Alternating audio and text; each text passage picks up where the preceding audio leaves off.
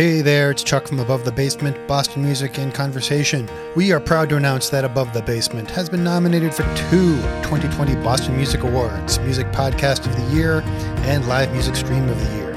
We would, of course, love your vote. The nominees this year are crazy good, and we are excited but not surprised that so many former and future guests are also nominated. So just like in the upcoming election next week, your vote matters. Support us and Boston Music by voting at bostonmusicawards.com/vote. Voting ends November 1st at 11:59 p.m. Thank you for your support. Boston native Mark Cates is the founder of Fenway Recordings and manages several bands, including MGMT, The Cribs, Mission of Burma, Doves, Swim Mountain, and Kunzite. He has been in the business since he was a kid, signing a who's who of bands over the years, including Beck, Jawbreaker, Elastica, Alabama 3.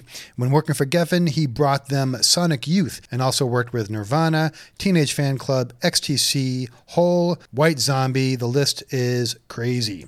Oh yeah, and he also ran the Beastie Boys record label Grand Royal Records. We could go on, but suffice it to say he has topped himself by sitting with Ronnie and I for a conversation that runs the gamut. So, here is our conversation with Mark Cates, recorded at Woods Hill Table in Boston, Massachusetts.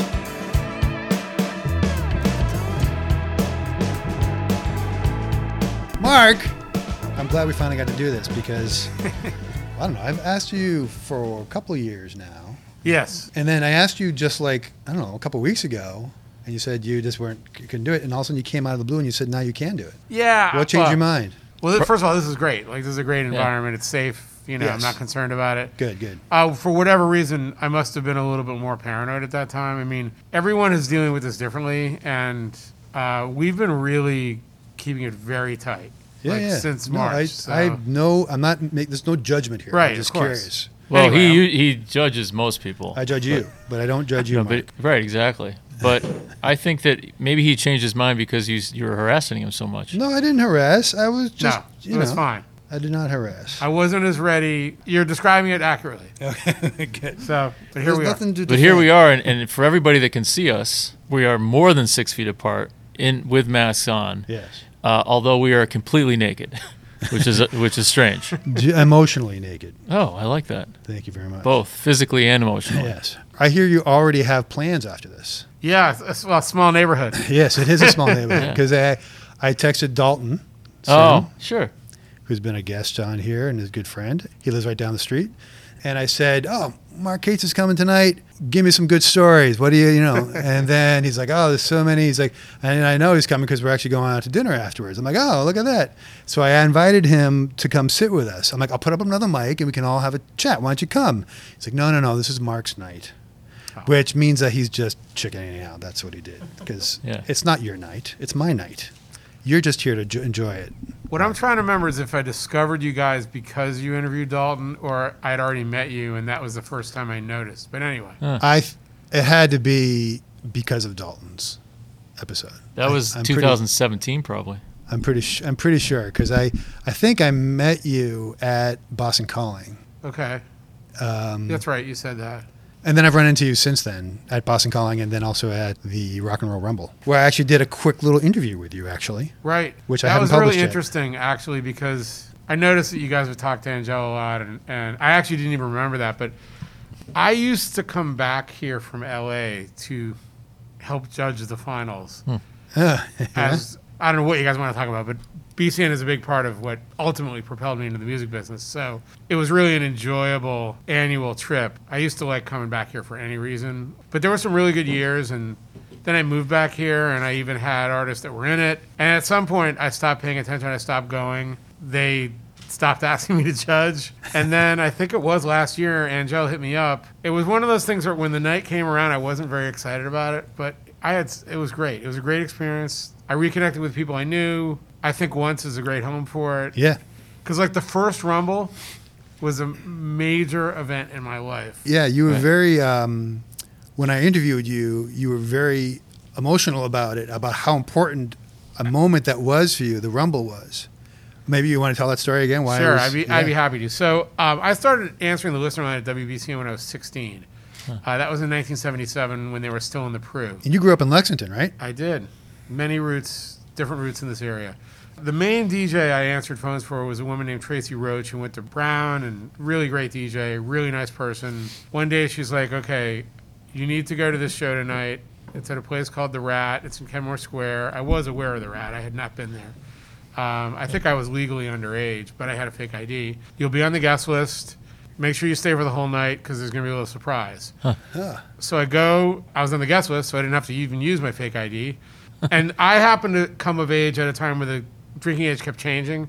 Went from 18 to 20 to 21. It was a very different world where things like that weren't really as regulated. Right. The bill that night was The Neighborhoods, Thrills, and Unnatural Acts. Really three of the best bands from that era on one bill in one rumble.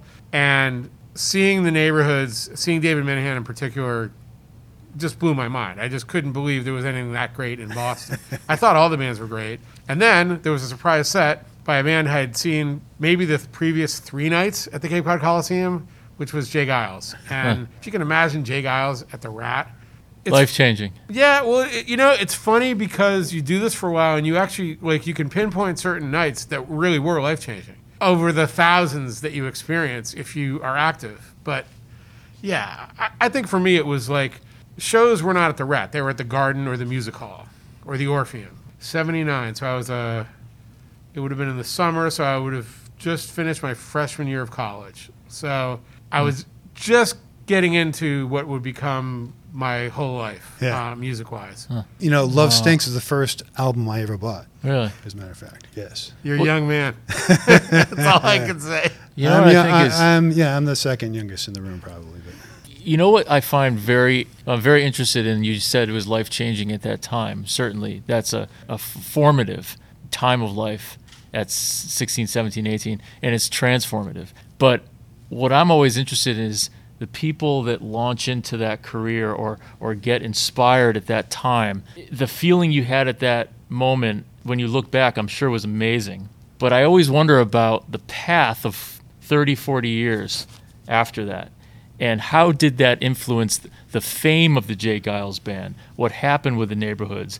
If you saw Aerosmith in that small venue, I'm always interested in how the path actually affects the way we look back. I always think it's interesting to think about the power of nostalgia and how amazing these Boston bands became later. It's a very interesting question, and really it makes me think that my biggest takeaway from that night was not Jay Giles at all. It was the Neighborhoods, because there was this rock star in my midst. And David's, haven't really been super in touch lately, but I mean, he's never really been out of my life. Yeah. And really what happened was I became aware of this whole culture that was already, 79 was pretty early for the era things happened quickly after that. But in 79, MBR might have still been WTBS. So I was diving into Subway News, and I was already reading the Phoenix and the Real paper, which I think was still there around then. And my dad was a periodical distributor, so I always had a lot of print media in my life. But all of it at once, if you can imagine that, with no internet. So, you have to find these radio stations. You have to hear about them. You have to hear about these gigs. Also, I was at George Washington. So some of this was going on there as well. Really interesting. There's a very recent documentary about Go-Go that for the first time ever I realized I was in D.C. when both Go-Go and D.C. Hardcore became major musical movements, within about a year. Yeah. Really crazy. And so, looking back now, first of all, I wasn't at BCN because that was going to be my career. I was there because it was cooler to hang out at the station than to listen. And the station was amazing. I mean, I can't believe I was there once at the Pru. I can't believe when I met Oedipus, he had orange spiked hair and was doing a punk show at 4 a.m. I can't believe I met Tommy Hadges. I listened to, I did my preparation as well. I listened to the Laquidara episode, which was great, and talk about life-changing.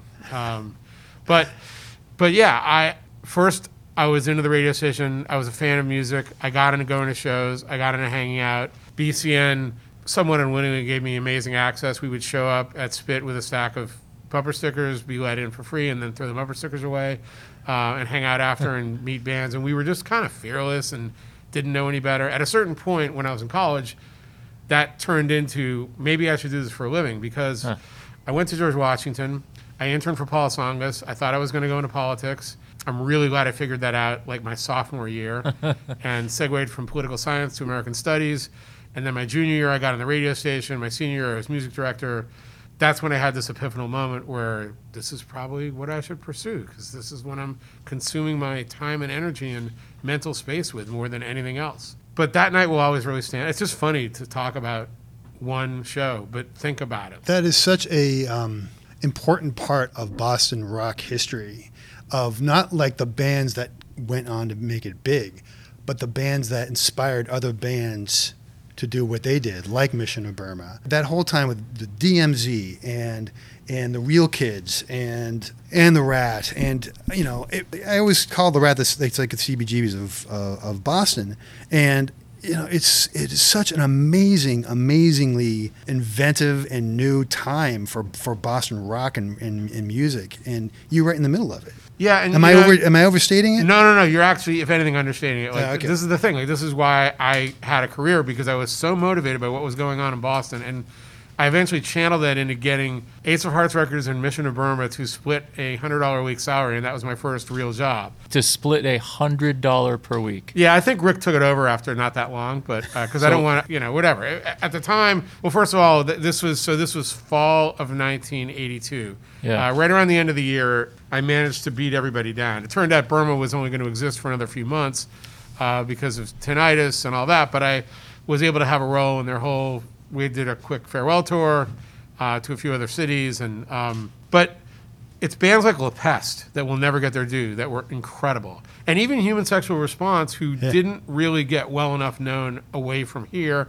Fortunately, they reunite every once in a while, and it's again equal parts social and music. What a great name! Yeah, Human Sexual Response, 3-piece band with 4 lead singers, truly kind of epitomized the art school scene here, and yet the music was incredible. I'm sure that if I were from anywhere and I had an experience parallel to this, I would feel somewhat the same way. But I have to tell you that Boston at that time was a really exciting place, and it was a small world. It was a world that I was able to penetrate very quickly, generally over those summers, more the following 2 summers.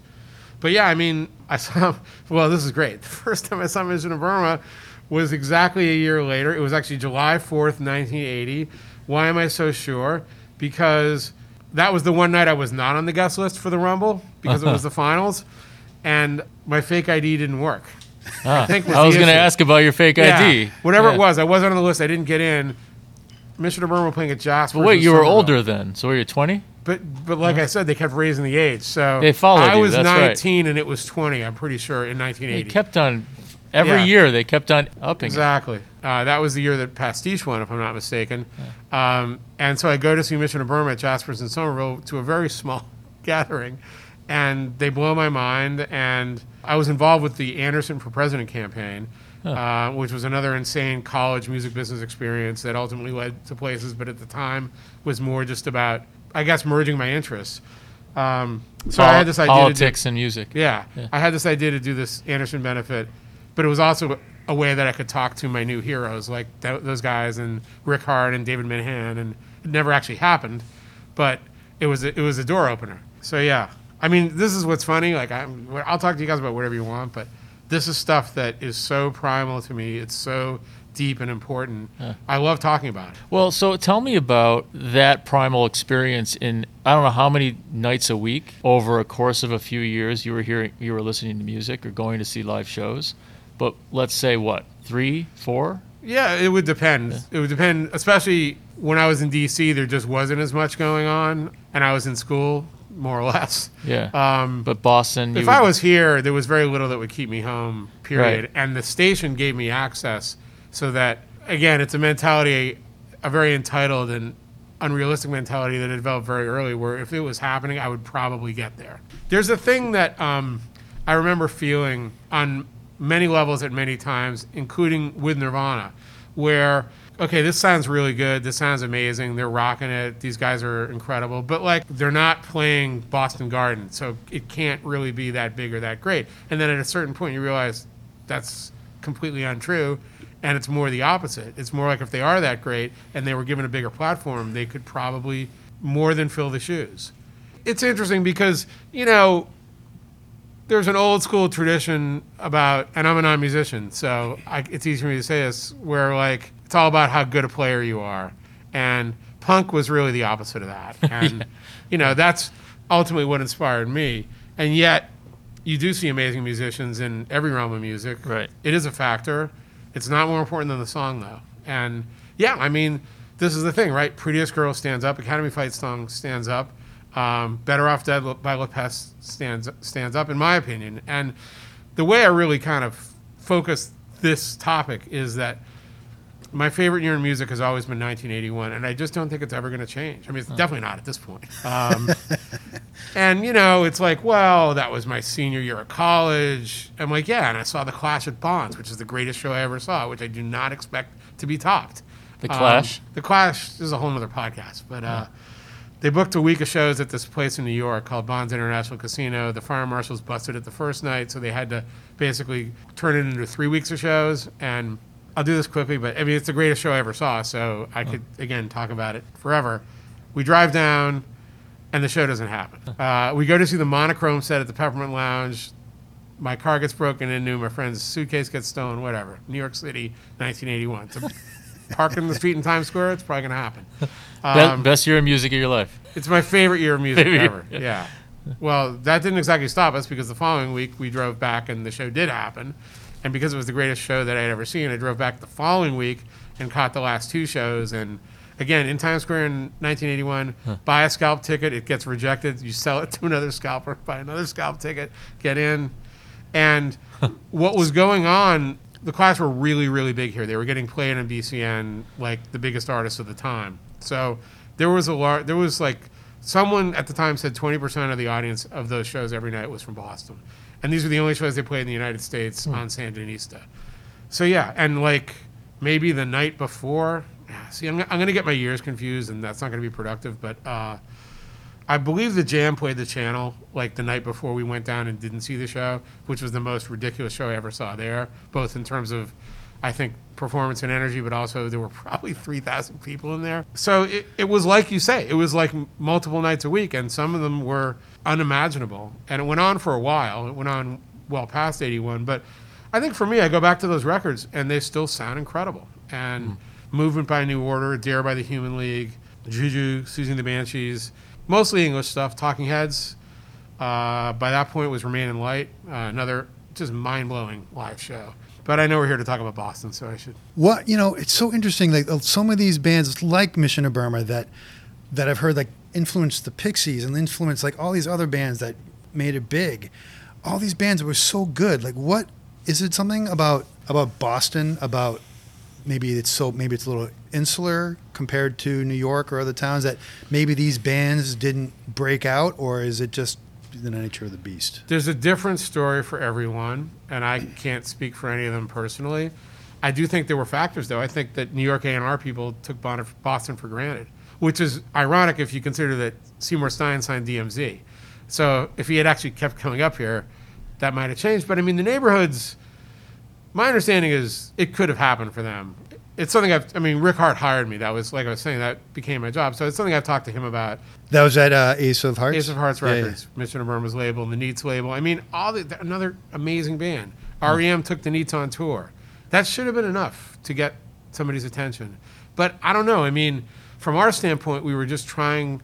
From Rick's standpoint, he had them signed. He wasn't interested in moving them along. The one time that happened was with the Del Fuegos, who I don't think were quite signed yet and were scooped up by Slash. That was another very dramatic episode. But I think it was a combination of ignorance, taking it for granted, and also if you were a New York-based A&R person at that time, there was a hell of a lot going on in New York. Right.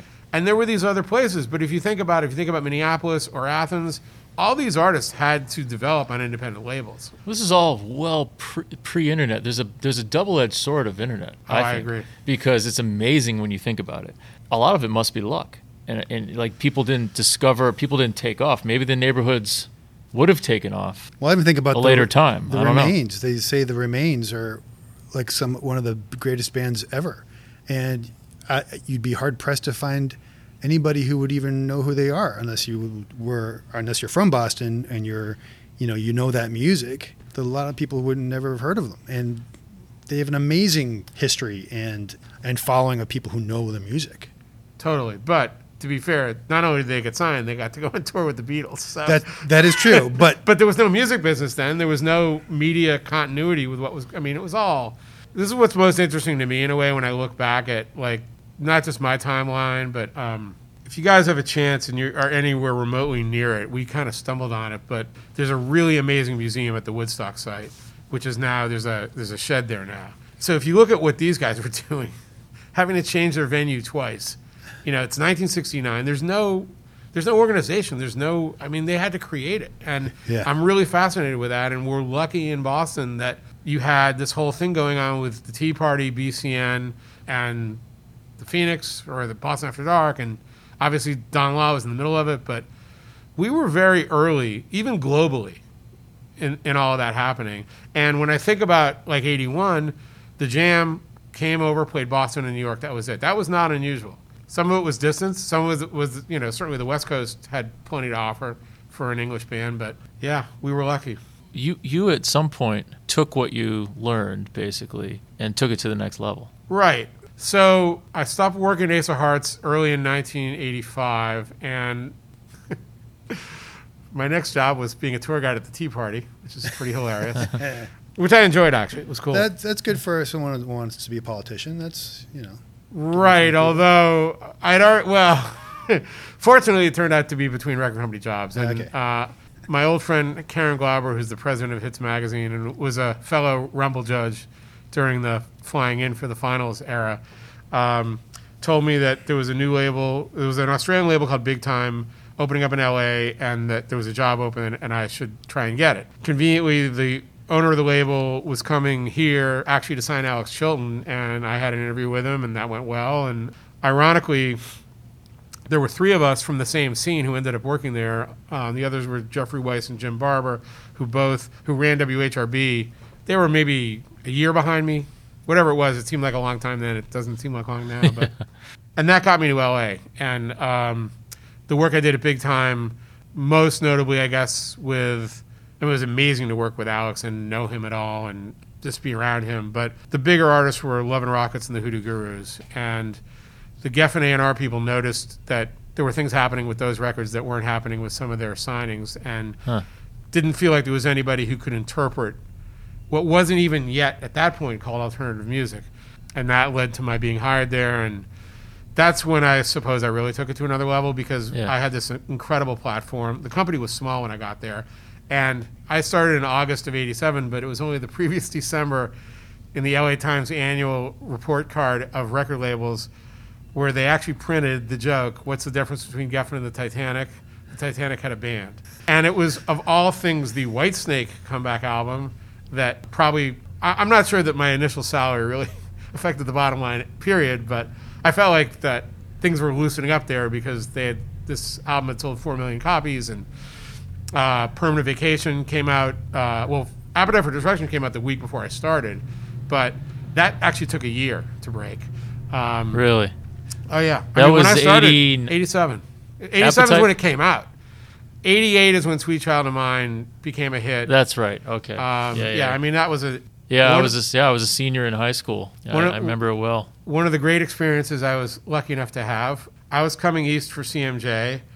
Guns N' Roses were playing the Paradise. The same night, Aerosmith were playing in Maine, and the Boston promotion person, Karen Durkot, who was incredible and I loved working with, asked if I could come to cover the Guns N' Roses show. I was like, sure, that'll be cool. It was one of those moments where I'm like, wow. First of all, everyone I know in Boston wants to go to the show, and I'm not really a hard rock guy, and neither are some of them, but they all have to be there. People like Rick Hard and Richie Parsons and God knows who else. I had to get all these people in, and it was, from what I remember, it was pretty unbelievable. The next day, go to CMJ. They play at the CB's record store, which is kind of a legendary performance. But if you think about it, in October of 1987, they were headlining the Paradise. They did sell it out, but they weren't headlining the Garden. So when you get to see a record get really big, especially if it takes a long time, you learn a lot and you learn to read signs. And I was lucky enough to experience it both indirectly and then ultimately directly, and then be able to actually pass on or identify things.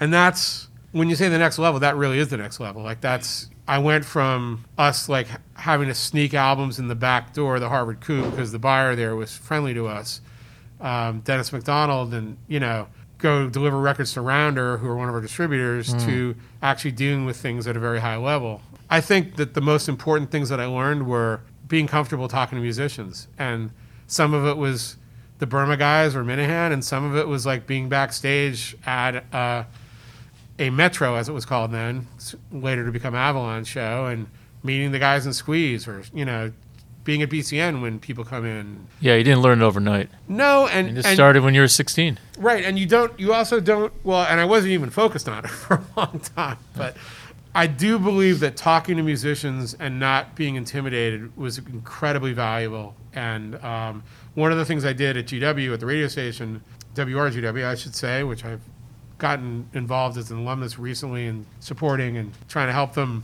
interviews were a way to get free tickets. And I got some great interviews in the process of getting free tickets, but I also learned how to talk to artists, or so I thought. I mean, I have to find this Black Flag interview from the first time they played the 930 Club with Henry Rollins, who was from Washington, as the singer, and hear what that sounds like. But as a manager, I like to say the job is at least 95% psychology, and that's a little different than marketing and promotion and even A&R.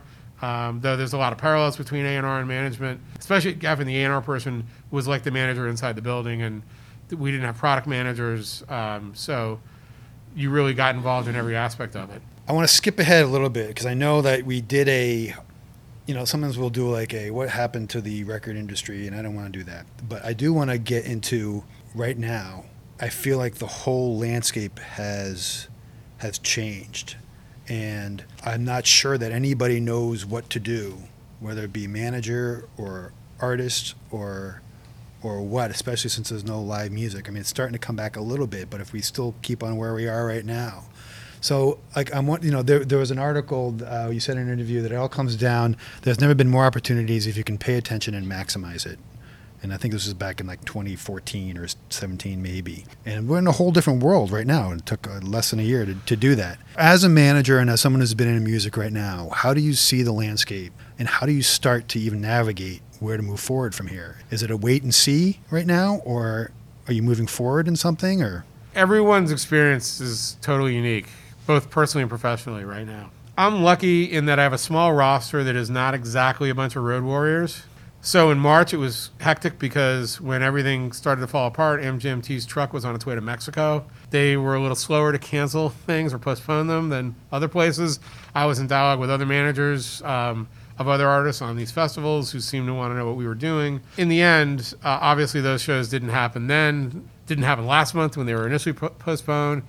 Now they're supposed to happen in May and July. And the further out we get from the way things used to be, the harder it is to imagine anything happening on any real level, even all of next year. That's kind of the mentality right now. So I've had a few really interesting experiences when it comes to releasing music. With MGMT, they had a B-side coming out from a 12-inch that we had released the A-side for in November, and we were waiting until the vinyl would get delivered. The vinyl got delayed, and I just remember we were going to first released this song on March 17th, and it didn't feel good on March 16th.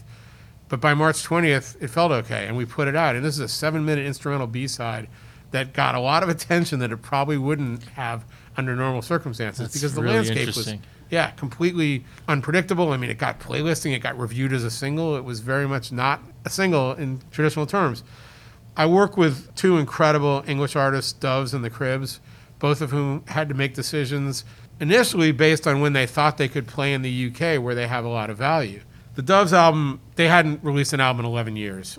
There was really no telling what would happen. However, in part due to a lot of really smart moves in the physical marketplace, and I'm not involved with them other than in North America, so my role in this was more or less non-existent, but their album debuted at #1 in both the UK and Ireland. That was a huge statement, a really big moment. They were lucky that there weren't major superstar releases that week or even the week before. It's still number one is number one. You can't do better than that. The Cribs wanted to wait. They tend to play live when their album comes out. Theoretically, they may be playing in November in a very limited capacity in the UK, but announcing a single in July, having enough time to actually set it up properly, that's the thing that no one may be talking about right now that's really good, is that you can actually just wait until you're ready. I think waiting for the sake of waiting is a mistake, and again, that was a mentality that probably existed well into the summer that doesn't necessarily make sense now. So every situation's different. Is there anything that's slowing down that is almost reminiscent of the way it was a long time ago? You just mentioned something that I wonder about that. In the taking your time, the releasing, the actual physical artifact. Well, I suppose you had to do all that back then, whereas now, if you have a following, you just have to release it. And Exactly. yeah, and we had a lot of frustrations with the Doves release here, and at a certain point, I was talking to Glenn Mendlinger. I was like, maybe the album actually needs to be out for us to reach this audience, because if you're talking about an artist that last released an album in 2009, streaming was not even really a conversation then, let alone being ubiquitous. There's something to be said for getting everything together and picking the date then and doing it. And yeah, under normal circumstances, you couldn't really do that because you would have had to have planned a tour and base everything around that. In the old days, it was more like manufacturing, and all kinds of like land-based activities had to occur. Booking the tour was probably a crapshoot in a way, because if you go back far enough, it wasn't like it is now where there's 7 artists trying to play every venue in the same night. And one of the big topics at this exact moment is, well, let's say things do come back next September. Unless you can sell tickets literally without any concern about anything, you probably don't want to be out in September because everybody else is going to be. What do you think about drive-ins? I just don't think it's a real model. I do believe that there's a correction going on that will last possibly forever, and that there was a lot of inflated money in the live music business. However, I don't think that's the answer. I mean, I think anyone who can make it work, more power to them. Personally, I expected to be suffering a lot more for not being able to go to gigs or sporting events. It hasn't been an issue for me at all. I guess I have a lot of years stored up of a lot of amazing experiences to draw on. I don't know how else to put it, but I'm really lucky that, because I have these friends that go to see cover bands in those environments, and they have a need that I don't have. But I suppose if I were just a consumer, that would make more sense. You also said, I read a bunch of articles about you, and you're very famous. You said the great labels were built musically and specifically. You also said, it's all about the songs. So when you started Fenway Recordings, was that out of something that you felt, I don't even mean to bash any of the labels, but was that out of something you felt was missing? Was that just something you wanted to do yourself, or did you have your own your own mission that you wanted to push forward here in Boston? It's a combination, I suppose. I moved back here for lifestyle reasons. I did not want my son to grow up in L.A. Where did he move at the first possible moment after graduating from NYU this year? L.A.? L.A. He's an actor and writer. It's kind of the right place for him. But no, I thought I had learned how to release albums on an independent label. But what I had really learned how to do in Los Angeles was spend other people's money. So I had way too much knowledge and experience and connections, and not enough. Humility is not even the right word. It's like, I always think about John Janik, who started his label 5 years before I did, with no connections, no money. He was in Florida in his garage. Easy to say, but he had a better chance of succeeding because he could only do what was possible. And what was possible for me, most of it was irrelevant. And what I like to say now is, most of what I've learned in all these years is irrelevant. But fortunately, most of whom I know probably is relevant. So, yeah, I set up this label. It was not successful. It's funny because I've been looking back at things, and just last night I was reading all music reviews of some of the records that we put out, and you would think that, I don't know, more people notice them is all I can say. I waited 18 years for Clint Connolly to write songs again, and jumped on the opportunity to work with him in Consonant, which was a great band who made 2 great records, and kind of an indie all-star band with Chris Brokaw and Winston Brayman and Chris Cadane and Bob Weston producing, and it just made sense to me. But the world was changing, and if I really thought about it, it happened while I was at Grand Royal, where an independent label that people paid attention to beyond the individual artists, well, that concept wasn't necessarily built to last, and it started to happen to us there.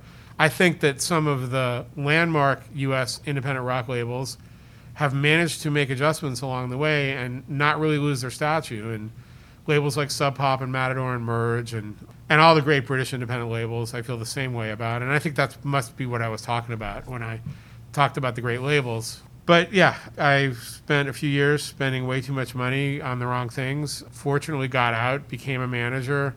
It all happened. See, again, I became a manager in one night at South by Southwest, even though I was managing Mission of Burma. And when I was still living in Boston before I moved to LA, I managed Birdsongs in the Mesozoic because I wanted to continue to work with Roger Miller after Mission of Burma, which was hilarious because they could easily play an art museum, a rock club, some kind of DIY space. So it was really an interesting exercise, and I booked a tour for them somehow. But I was really lucky in kind of the prime years in LA to be the A&R counterpart for my good friend John Silva, who's one of the most successful rock managers of all time, known for Nirvana, Foo Fighters, Sonic Youth. He manages Norah Jones now. He manages St. Vincent, Queens of the Stone Age. But I could talk about John for an entire podcast. Who has roots in this area, and we did originally bond on being Red Sox fans and remain among the best of friends to this day. But to me, he was the manager and I was the A&R guy, and that worked really well for a long time at both Geffen and Grand Royal, but particularly at Geffen. Beck, I should mention, who he managed and I signed. That's right, you signed Beck. But I heard of him. So yeah, I'm glad I made the segue. I was a reluctant entrepreneur, not just a reluctant manager. And also, I did move here from Los Angeles in 2001, which did not make any sense on paper. You don't leave LA if you're in the entertainment business. You definitely don't leave LA and move to Boston if you're in the record business. I don't think moving here was among my mistakes. It was kind of everything else I was doing. But fortunately, management's worked out well, and I've had amazing A&R experiences as a manager when I'm allowed to, which is not that often. And, it's not your job, and that's sort of something that you do if people want it. And, the one legacy, I suppose, from the time of the label here are the nights that we do called the Fenway Recording Sessions, which who knows when they'll return. DJ Carbo. Yes, I do have a DJ alter ego that I'm very proud of. And that even goes back, that goes back originally to college radio, and then I picked it up again in L.A., where I was DJing on a pirate radio station called KBLT, which there's a book about. You even did the Viper Room, didn't you? I did. We had a club for 2 years called Atmosphere. I was the resident DJ. This was the actual original Viper Room owned by Johnny Depp, not the version of it that exists now, where they were flying over mostly the biggest drum and bass DJs. This was in, 98, 99, 2000, I think. Wild. And just a wild... I basically had this musical midlife crisis where I was an A&R person at Geffen with every resource possible on earth, having a hard time finding things I wanted to sign. Rock music had gotten boring to me, with exceptions. It was in that period I signed Jawbreaker, which there's a whole documentary about that. Not me signing them, but their career and the whole Geffen thing was extremely controversial to their fan base. I signed Elastica, really incredible English band, and probably the one that actually sent me most in that direction was a band called Alabama 3, who became known for the theme to The Sopranos, which happened much later, though it was the record we made that had Woke Up This Morning on it. I'd go to London. I'd get to go there a lot. And there was a music I was hearing everywhere I went that I couldn't identify, and it turned out it was drum and bass. Anyway, so we start these nights in 2003, I believe. We have curated 450 shows. We started at the front room of the Paradise, moved to Great Scott when that was first becoming an indie venue, had a lot to do with putting it on the map, then had to leave because Bowery took over and we were affiliated with Don Law. They opened Brighton Music Hall. For a while, we were doing shows at both places, actually, and that's where mostly we've been ever since. But I love to DJ many nights. Again, kind of like the Rumble, the night comes around, I'm really not that excited about it. And inevitably, the show that night will blow me away. And it may not even been something I've thought about that much since the time that I decided to attach us to it. Huh. So it's kind of a convoluted thing, but something that I'm really proud of. Can you kind of humor me and tell me, obviously Beck is a international superstar. How did that happen? Tell me the story. It's a good story and not a simple one. So the first time I heard Loser was in Tony Berg's office. He's a really well-known producer. He was also an A&R person at Geffen. In fact, he wanted to sign Beck initially, and I ended up being brought in to help get it done. Yeah. So we both say that we signed him, and it's fair enough, to be honest. It was this new co-sign. Yeah, except have you ever heard that? When it comes to signing an artist, exactly. Chris Doritas had brought in the Bonglo 12-inch of Loser, and it was like, wow, this is cool. This is, who is this guy? What is this? Yeah. So we are in fall of 1993. My job was crazy because I was A&Ring 12 artists. I had 2 assistants. There was a lot going on. Beck had been making music for a while, had been putting out these homemade cassettes, and literally overnight went from no one knowing who he was to A&R people like stalking him outside his house. You know, as a Patriots fan, one of the things I've learned is half of it is just not being stupid. Because I believe some of their competitors suffer from being stupid on some level. I know that sounds ridiculous, and I agree. We've actually really followed the team and watched the games and try to tap into what Belichick's doing. It's a big thing to overcome, not being stupid. So yeah, I did not show up at his house unannounced. However, Thus, stupid. right. Well, yeah. Well, all I can say is we got him, and people who did things like that didn't. And how'd you do it? Or how did it happen? I mean, it was many months of going to shows and talking to him. Now, he did not have a manager. And the Bongload guys had made a production deal with him, and that complicated it. And I'll just leave it at that complicated it. Yeah. So at a certain point, Eddie Rosenblatt asked me to get involved. I think I had seen him already. I don't know if I had met him, but I started going to his gigs, and he was playing a lot, and he was playing at places like Mr. T's, which was a bowling alley in Highland Park that I believe still exists. Also a club called The Smell downtown that his mother owned that I think also may still exist. You know, my innovative idea was to talk to him and to just try to get to know him and just try to be friendly. I mean, honestly, my biggest kind of career axiom is being nice to people really gets you far. It's amazing. It's worked well for me. You can't always be nice to people. People definitely aren't always nice back, but And don't be stupid. well, right. Yeah, exactly. Don't be stupid. And also listen to the artists. Like, hear what they're saying. You know, I can't say that to myself enough in a way. Because as a manager, there's a little more at stake in terms of your livelihood. There were three things I'm going to say that I remember being important. One of them was Tony found a vintage Martin guitar and wanted to give it to him and sort of proposed this fairly highfalutin recording concept. I don't know how much of an impact that had, but that was significant. We wanted him to meet David Geffen. That was awkward.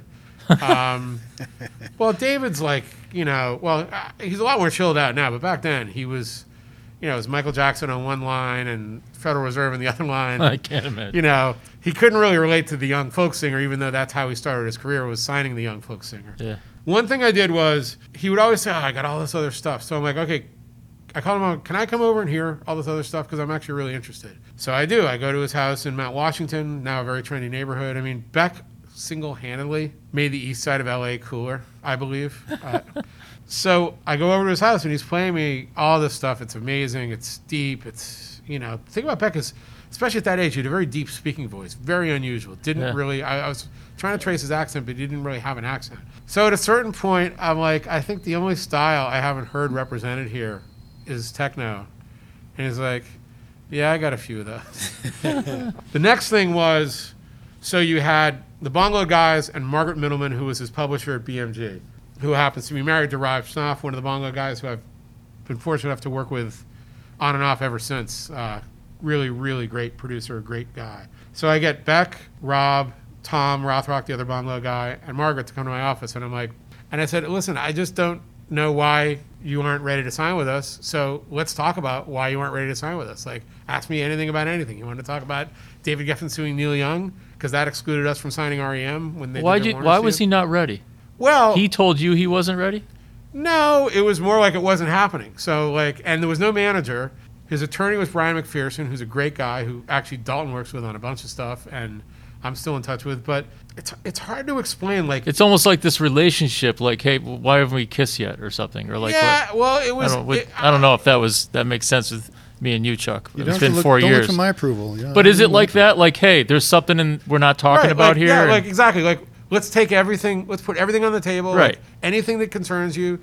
And there wasn't much. And it didn't take long after that for it to happen. I'm probably leaving out a lot. I mean, one thing I will not leave out is the night I was at the Neil Young Pearl Jam show at the Sports Arena and left before Neil Young played to go see Beck play at the Smell, because that's what I had to do that night. But every story is different. Every situation is different. It gets back to one thing I think about is that it's such a short period of time on this earth. The fact that you were an American history major and / poli-sci, and you've had that interest is really interesting, because it's like, that's a big piece of our culture. He changed a neighborhood practically. Yeah, and you're that right. song, it was culture changing. Yeah, just to bring it a little bit forward, because this is pretty interesting. There's a really legendary night at South by Southwest when Beck and Johnny Cash played the same venue, which was Emo's. It wasn't actually a Johnny Cash Beck show, and that did eventually happen. It was really early on. It was the very beginning of his first tour. And I remember I was hanging out with him at the club, and this guy comes up to me. He's like, yo, man, I'm so happy for you, blah, blah, blah. And guy walks away, and Beck's like, that guy would not have given me the time of day if it weren't for Loser, and I think he owes me money. And so he literally went from not really having a lot of friends to being on MTV all the time. And then all of a sudden, he's the voice of a generation. And I promise you that neither Beck nor Kurt Cobain wanted that title. And for any of us, it's like, oh, it must be nice. Well, it might not be nice if you really think about it, and the fact that things that you might do that you might not think about or care about, including in music, are influencing human beings to make decisions. And it's very daunting. It's fascinating. I've always felt Beck was a very reluctant celebrity in that, he's always just seemed awkward to me, and he's just an artist. He's just an artist. I have a unique relationship with him. I'm really lucky that way, and I never try to miss him. And it wasn't quite the last time I was in LA because I was there in January and February, but when I was there in January, I just happened to be there the night that Beck fronted Nirvana, and which I guess had happened before. It's just the most amazing night. Like, it was just, Wow. I don't know. Wow. I don't even know how to explain it, but it was special. It was special because of things that we had experienced together. That's the part that is intangible and can't be replicated. And anyway, and have you seen the Mission of Burma documentary, Not a Photograph? Yes, I have. Okay, good. Yeah, because I that's... have. We got Clinton coming in a couple weeks. Okay. Yeah, that's my homework. I got to watch that. It's you know what? I was in, it's funny, I keep coming back to South by Southwest, but one year I was there and it was being screened and Roger was introducing it. And I was going back and forth between the Burma documentary and the Michael Jackson documentary. And that really illustrated to me that it really was good. Like, it really was, like, it holds up as a piece of filmmaking. To me, it's the most Mission to Burma returning and me managing them is kind of the most amazing music experience I ever had, because it took me right back to 1979, 1980, and things that were changing my life and people that were interesting to me that I was wondering about. And, again, all had to be done physically. What is your opinion on the state of Boston music? Like, on the creativity, on the diversity of it? Are you optimistic about it? Are you happy where things are? What do you think? I am. A lot of it is because of hip hop. Because I just exactly, think, and you guys have had some of these great Boston hip hop artists on your podcast, and I think that's fantastic. I do think that's where the energy is right now, and I will give Matt and the Record Co. a lot of credit. I'll never forget the first time I talked to him. I vetted him with a mutual friend of ours, and they're like, no, he's fine. Because he's like, I want to rebuild the Boston music scene. I'm like, you're crazy. I'm not even sure it's there to be done. He wanted me to help him to be an advisor on the compilation that he made. Right. And the time commitment he was asking for was pretty insane. I remember that. And I'm like, honestly, Matt, I don't think there's that much great music going on here in total. That's what we need. We're lucky. I'm involved with the Shout Syndicate, which is Mayor Walsh basically asked the for-profit arts community to help address a funding gap in after-school arts programs. So there's 4 of us, all with music business experience. Adam Klein's on there, right? Adam Klein, Amy Bennett, and Jeb Gatulias. Yep.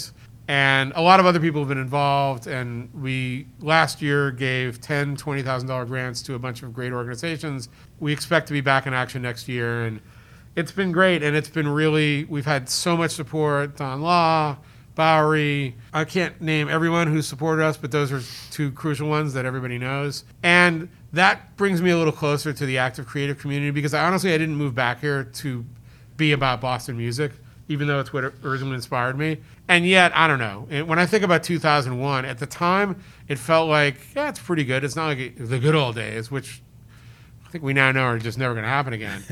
However, I will say, when it comes to rock music, Boston in 2001 was pretty amazing. And there's probably all kinds of incredible stuff going on right now that I'm not aware of. I'm not a deep, Boston Compass guy necessarily. I'm not going to a lot of house shows and squats and that kind of thing. And I know there's a lot going on in that area, and there's a lot of energy. And even just what those guys have done with Brain Arts, building it on that model, is incredible. Yeah. And because of Marty Walsh, because of Joyce Linehan in particular, everyone who's working in that realm has the attention of the city, and that's really exciting. So I guess for me, what I'm seeing is everything you talk about. It is creative, it is positive, it is definitely diverse. I do this monthly radio show in Indy 617, and I do try to keep an eye on things here. But what I mostly find myself playing from Boston is hip-hop, and a lot of it is women hip-hop artists. Yep. We have some great ones. And they really seem to have a tight community, and they help each other out. And I don't know, it's been really interesting to me. But, I mean, like, the Red Shades album is fantastic. That's Boston hip-hop. Yeah, But- we just talked to Brandy Blaze, and she was talking about it. Yep, right. And, well, again, I love how they all, as hip-hop artists tend to do, collaborate Yeah. around each other's songs. They support each other. Their social media is all very interconnected. Yeah. And so what's your plans the rest of the year? For me, the pandemic has been a lot of reading, a lot of really healthy behavior. I was part of a startup accelerator at GW that was an amazing experience. Cool. I'm actually involved in a startup. I got a lot of unforeseen things going on. For me, there's all kinds of conversation that wouldn't have happened otherwise.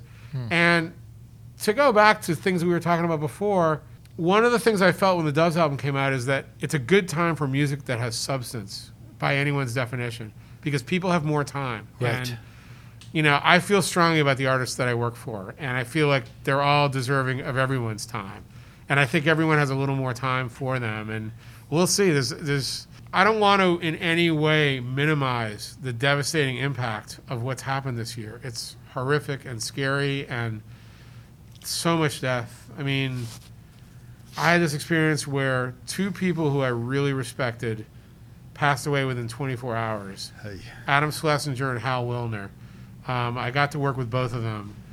Not like super close personal relatives, friends, or anything like that, but people that I knew fairly well and had been in the creative space with, I guess most importantly, in a deep way. Yeah. And I thought at the time, like, this is what it's going to be like. Like, it's going to be, and thank God, I guess in my life it hasn't been, but that's not to minimize anything. So it feels weird to even speak about it positively, but it's been amazingly positive and creative, and also really healthy for me. I've been doing Noom since June, and Oh, really? Yeah. I started doing that, and then I backed out, but it's working for you, huh? I'm finding a level of discipline that I swear I never had. That's great. Yeah, Good it's, for it's you. insane. So, yeah.